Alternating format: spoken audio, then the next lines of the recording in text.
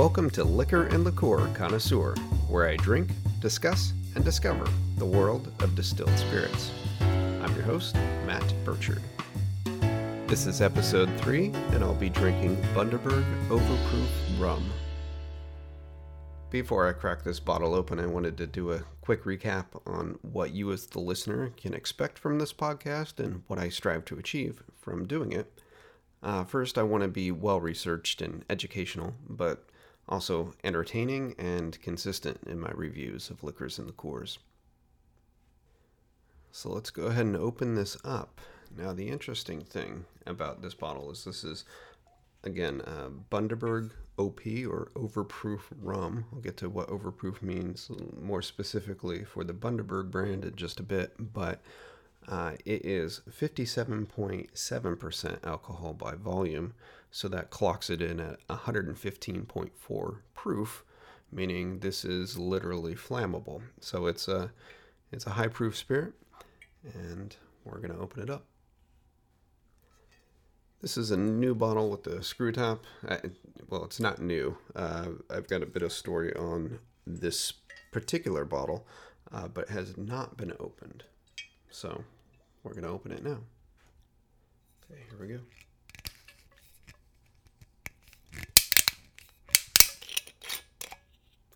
Nice metal screw cap. Ooh, and I can just smell right off the bottle the aroma of it. So I'm going to pour myself some. Not too much, hopefully, because it's... Ooh, stout stuff. All right.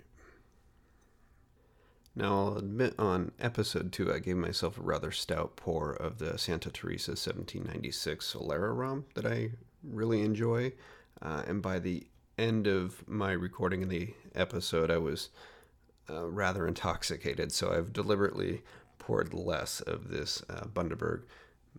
For one, it is much higher proof than the other rum I reviewed. But also, I'm just not entirely sure how this will go. Neat. A couple notes on how I taste liquors and liqueurs. I am tasting them neat at room temperature, so that should be interesting at this high proof spirit. I'm using a nosing glass, which is a tulip-shaped glass primarily used in whiskey, and the shape of the glass allows the aromas to concentrate at the top, so you can really get a good nosing of the spirit before you drink it. The thing I'm noticing about this Bundaberg in my glass is it has a very kind of caramel, almost orange color. And the bottle is clear glass. It's got an orange label, an orange kind of screw cap. Maybe that's one of the things that influences my perception of the color. But against a white background, yeah, it's kind of caramely amber orange. But looks nice. It has surprisingly not very pronounced kind of liquor tears. There's more developing as I sort of swirl it.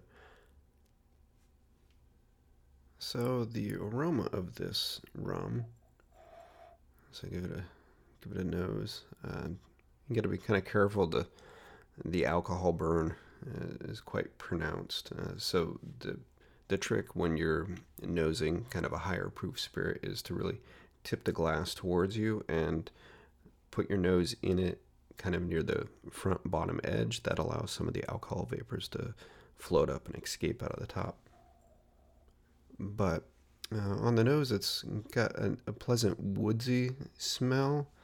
Not really caramely.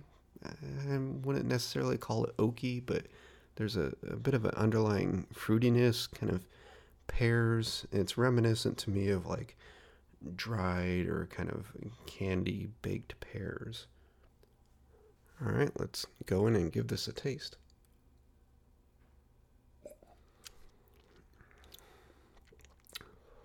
Ooh. It burns, but has a very good flavor. Oh. It tastes hot and spicy. Balance the kind of alcohol passes. There's a caramely nuttiness to it. Yeah, that's quite good. This is really good. It'd probably be excellent mixed. And Bundaberg is famously mixed, is one of the things that we'll talk about here in just a bit. So this particular bottle of Bundaberg Overproof rum has a little story. It was unopened until moments ago, but has been a resident of my liquor cabinet for the past 10 years. Bundaberg is an Australian rum and entirely unavailable here in the United States. This was a gift from some friends of mine that traveled to Australia 10 years ago, and I've been saving it apparently for a special occasion. So episode 3 of Liquor and Liqueur Connoisseur seemed like the right special occasion for me to open this up and really enjoy it. This particular bottle is also a bit of an oddball size in my estimate. It's 1,125 milliliters, which makes it larger than a fifth and smaller in a handle. Handle, as a bit of an anecdote, is a slang term really for a half gallon of distilled spirits. It's typically packaged large enough where the bottle actually has a handle on it, so you refer to and get a handle of thus and such. And then a fifth denotes 750 milliliters, and that's within about a half ounce of a fifth of a gallon. So that's why we use the term fifth and handle. But anyway, this Bundaberg is 1,125 milliliters, so it's a nice, size. It's also in a clear glass bottle, as I mentioned before. It has established 1888 kind of pressed into the front of it. It's got a orange label. There's a white polar bear, which is the Bundaberg mascot. He's on it, and clearly states it's overproof, crafted and distilled for strength by the Bundaberg Distilling Company in Australia. So Bundaberg, the history of the distillery, and Bundaberg is referred to as Bundy. So from here on out, I can see the benefit in referring to it simply as Bundy, because that rolls off the tongue a whole lot easier. Bundy is older than the country of Australia. The distillery was founded in 1888, as is clearly marked on the bottle, pressed in glass, and it's distilled in the city of Bundaberg, which is on the north coast of Queensland.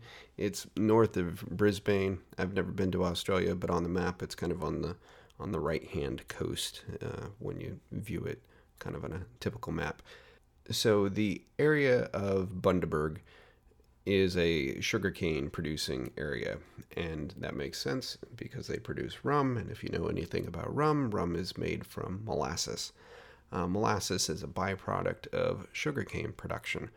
So the Bundaberg area, they were producing sugar commercially by the early 1870s, and they had several large sugar mills, and it purportedly was a boom time. They had a lot of kind of migrant laborers, or maybe indentured laborers, as the story goes, that they had brought in from some neighboring islands around Australia to work the sugarcane fields. But there was a tremendous amount of sugar production going on, and as the waste product of that, there was literally tons of molasses, and molasses is kind of the dark syrupy stuff that you get after you've extracted the main sugar from the sugarcane and the whole process that's done to create that. So molasses is useful, but it was expensive to ship. It can be converted to animal fodder, but that was apparently hardly worth the effort, as I said. So a group of the sugar men, as they were referred to, got together and decided, hey, let's take this molasses and distill rum from it. So indeed they did. And in 1888, the Bundaberg Distilling Company was incorporated. So Bundy's made from molasses, but the thing is, molasses comes from sugarcane production, and sugarcane is not a year-round crop. In the Bundaberg area of Australia, they're harvesting the sugarcane between July and November. And so they process all the cane and they produce all the molasses between that season, so to speak. So they store the molasses for later use in distillation, and they have what they refer to as molasses wells. And currently, the molasses is pumped from the sugar mill across the street from the distillery via underground pipes, and it's pumped into these storehouses that have large molasses wells that store up to 10 million liters, and they keep it in a raw state, so it's not filtered or cleaned in any way. It's just literally kind of dumped in these, what I imagine to be ginormous swimming pools of raw molasses. But when it gets time to start distillation, the first step is they pump the raw molasses into a kind of a clarifying process where they heat it, and the entire distillery is steam powered, and they're powering it by burning the kind of waste of the sugar cane. So it's quite a sustainable process. So they'll clarify the molasses, and then the clarified molasses is pumped into a fermentation tank, and the fermentation tank just has the molasses, some water, and the special yeast strain added so that it will then indeed ferment. And yeast is the true champion. It is the actual organism that produces ethanol. It converts starch and sugar into alcohol. Ethanol is its waste product, essentially, but yeast is quite interesting because it also has the ability to ingest ethanol and kind of live off that. So yeast is a wonder, and I can go into depth on yeast if we need to. So fermentation goes on for about 30 hours in the fermentation vat, and then once the product is fermented, it's pumped into the first of two distillation processes. So Bundy is double distilled. The first distillation takes place in a continuous or column still, and the output of that is condensed and then fed into pot stills. So the pot still is where the final distillation of the raw rum is done. And the pot still, they've got more precise controls to make sure they're getting the right heart cuts and the flavors and what they're really trying to get out of the essence of the rum via pot still process. And the raw rum out of the pot still comes out at about 78% alcohol by volume. So it's very high proof when it's done. Bundy is an aged rum. It's not sold as a white rum at all. All Bundy is aged for a minimum of 2 years in American new oak. However, it's not cast or barreled. Bundy is matured in huge 60,000 to 75,000 liter vats. So they have special coopers who will build these very huge vats that looks like a giant barrel, and that's essentially what it is. It's a 60,000 plus liter vat, and they'll pump the rum into that. It stays in there for more than 2 years. Currently, they have more than 300 of these vats full of rum maturing in Bundaberg. And the interesting thing is the vats are stored in what's referred to as bond houses or bond stores. And bond, the name comes from a government bond on the product. The rum is able to be stored and matured tax-free until it's reached the appropriate age and then is bottled, and then the tax is paid on it. So the bond store is where the spirit matures. Like most distilleries, Bundy's got quality control, so they have a panel of tasting experts, and they're checking to make sure that the rum is ready and kind of up to spec. And when it is ready to be bottled, it's diluted to bottle strength with pure water. So in the case of the overproof I have, they cut it down to 57.7% alcohol by volume. And so I'll talk a little bit about what overproof means in Bundy terms. The standard Bundy is underproof, and I've got the benefit of overproof, which the internet tells me is superior to the underproof. And proof refers to 100 proof, which is 50% alcohol by volume. And historically, proof was determined by if you took gunpowder and soaked it in a distilled spirit, would the gunpowder still ignite? And the proof point was set at 100. So 100 proof would be 50% alcohol by volume. So the Bundy overproof I have is overproof. It's more than 100 proof. In the bottling strength they have it here, it's 115.4 proof. So the underproof then is less than 50% alcohol by volume. This is a stout rum, but that's the story of overproof. Some other interesting things about Bundy. It has a polar bear as a mascot, and Australia is about as far as you can get from where polar bears naturally occur on this planet. And so it seems like a bit of an odd choice. But the mascot was introduced in either 1961 or 62, depending on who you ask. The back label on my bottle says 62. However, the internet tells me 61. Regardless, it was introduced by a gentleman named Sam McMahon, or McMahon, yeah, who was kind of in charge of Bundaberg as a brand at the time. He also apparently was the brother of a one-time prime minister of Australia, so he had a bit of fame, I suppose. Anyway, he introduced the bear as a mascot, purportedly to ward off the coldest winter chill. And I will say a shot of overproof would warm you right up. So it's probably a fitting mascot. And the mascot has a name. He is named Bundy R. Bear. We don't know what the R stands for. It's just simply Bundy R. Bear. So that's kind of clever. Also, this may have led to the creation of the mascot, but apparently McMahon, which is Sam's last name, and I'm probably mispronouncing that, but I've been sampling Bundy here, so you'll have to bear with me. McMahon actually means son of bear in Irish, so the internet tells me. Actually, so Bundaberg's website tells me. Other notable things in the story of Bundaberg distilling is there was apparently a devastating fire in 1936 that was caused by lightning and burned the entire distillery down.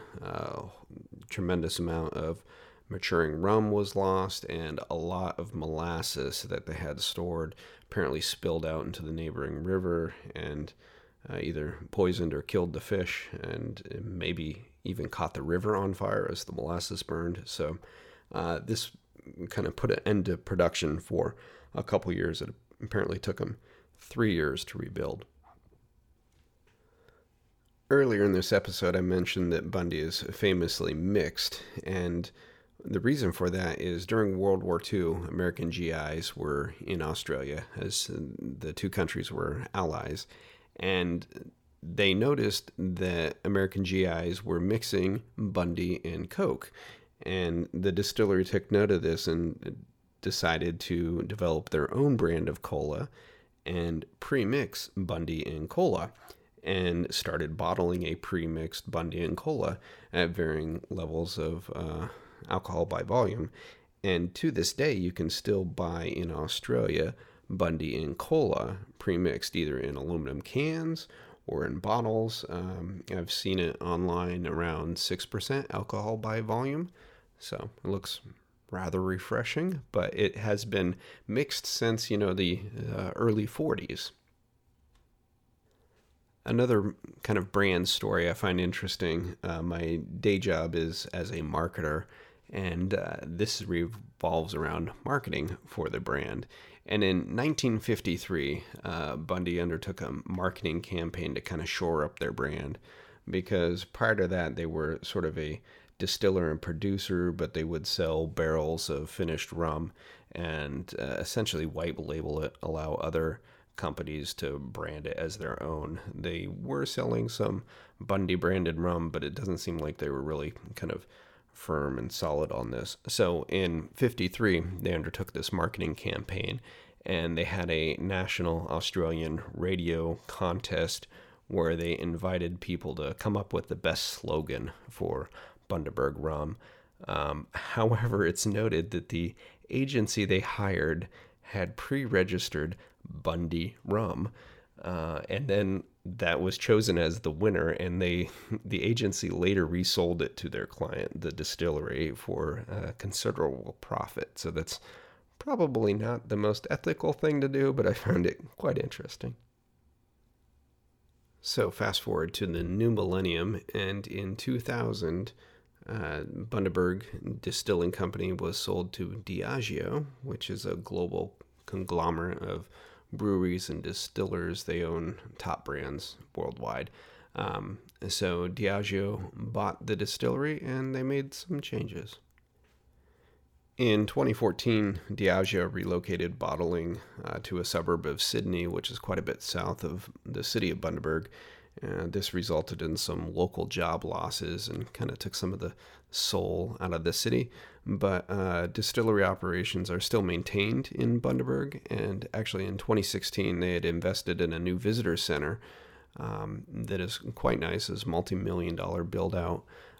Also out in front, there's a giant Bundy bottle. It looks to be about 2 stories tall, and it's an iconic bottle of Bundaberg rum that you can probably take your picture with if you're ever on site. The distillery makes a range of other products I had mentioned, not just the overproof rum that I've been enjoying or the underproof, but they have some more premium kind of master distiller series of rums, and they've got a red rum that they are aging in Australian gum tree wood for a number of years, and apparently that has taken off and has a very mellow flavor. So if any of my listeners in Australia would like to get me a bottle of Bundy Red, I'd love to try it and review it. But there's a number of premix items as well. Off of the Bundaberg website, there's a link for a product they have called Lazy Bear. And Lazy Bear is Bundy rum with dry and a hint of lime. And for the life of me, I do not know what dry is, quote unquote dry. Beer? I don't know. I don't know what dry is, but it looks like a delightful alternative to, say, a Corona Light. It's even sold in bottles similar to Corona with a lime wedge in the top in some of the marketing photos. So it's a light alcohol, 3 or 4% alcohol by volume, and actually marketed to those who feel beered out. So it's, I don't know what dry is, but Lazy Bear looks delightful. So it's got Bundy rum and dry with a hint of lime. They also have a range of liqueurs that are unavailable to me here in the United States. Got some coffee, some banana, some yummy looking things I would like to try, but I may have to get on a plane eventually and get to Australia, bring a suitcase of this stuff back with me. So for cocktails, Bundy rum is famously mixed. They sell it pre-mixed, actually, as Bundy and Cola, and they also sell it pre-mixed with a ginger beer that they make. And rum and ginger beer is a dark and stormy, and so they sell a Bundaberg dark and stormy pre-mixed. They've also got recipes on their website, so the ideal mixer for Bundy overproof rum would be Coke and ginger beer. Probably not together, separately, but a Bundy rum and Coke and a Bundy dark and stormy probably would be quite good.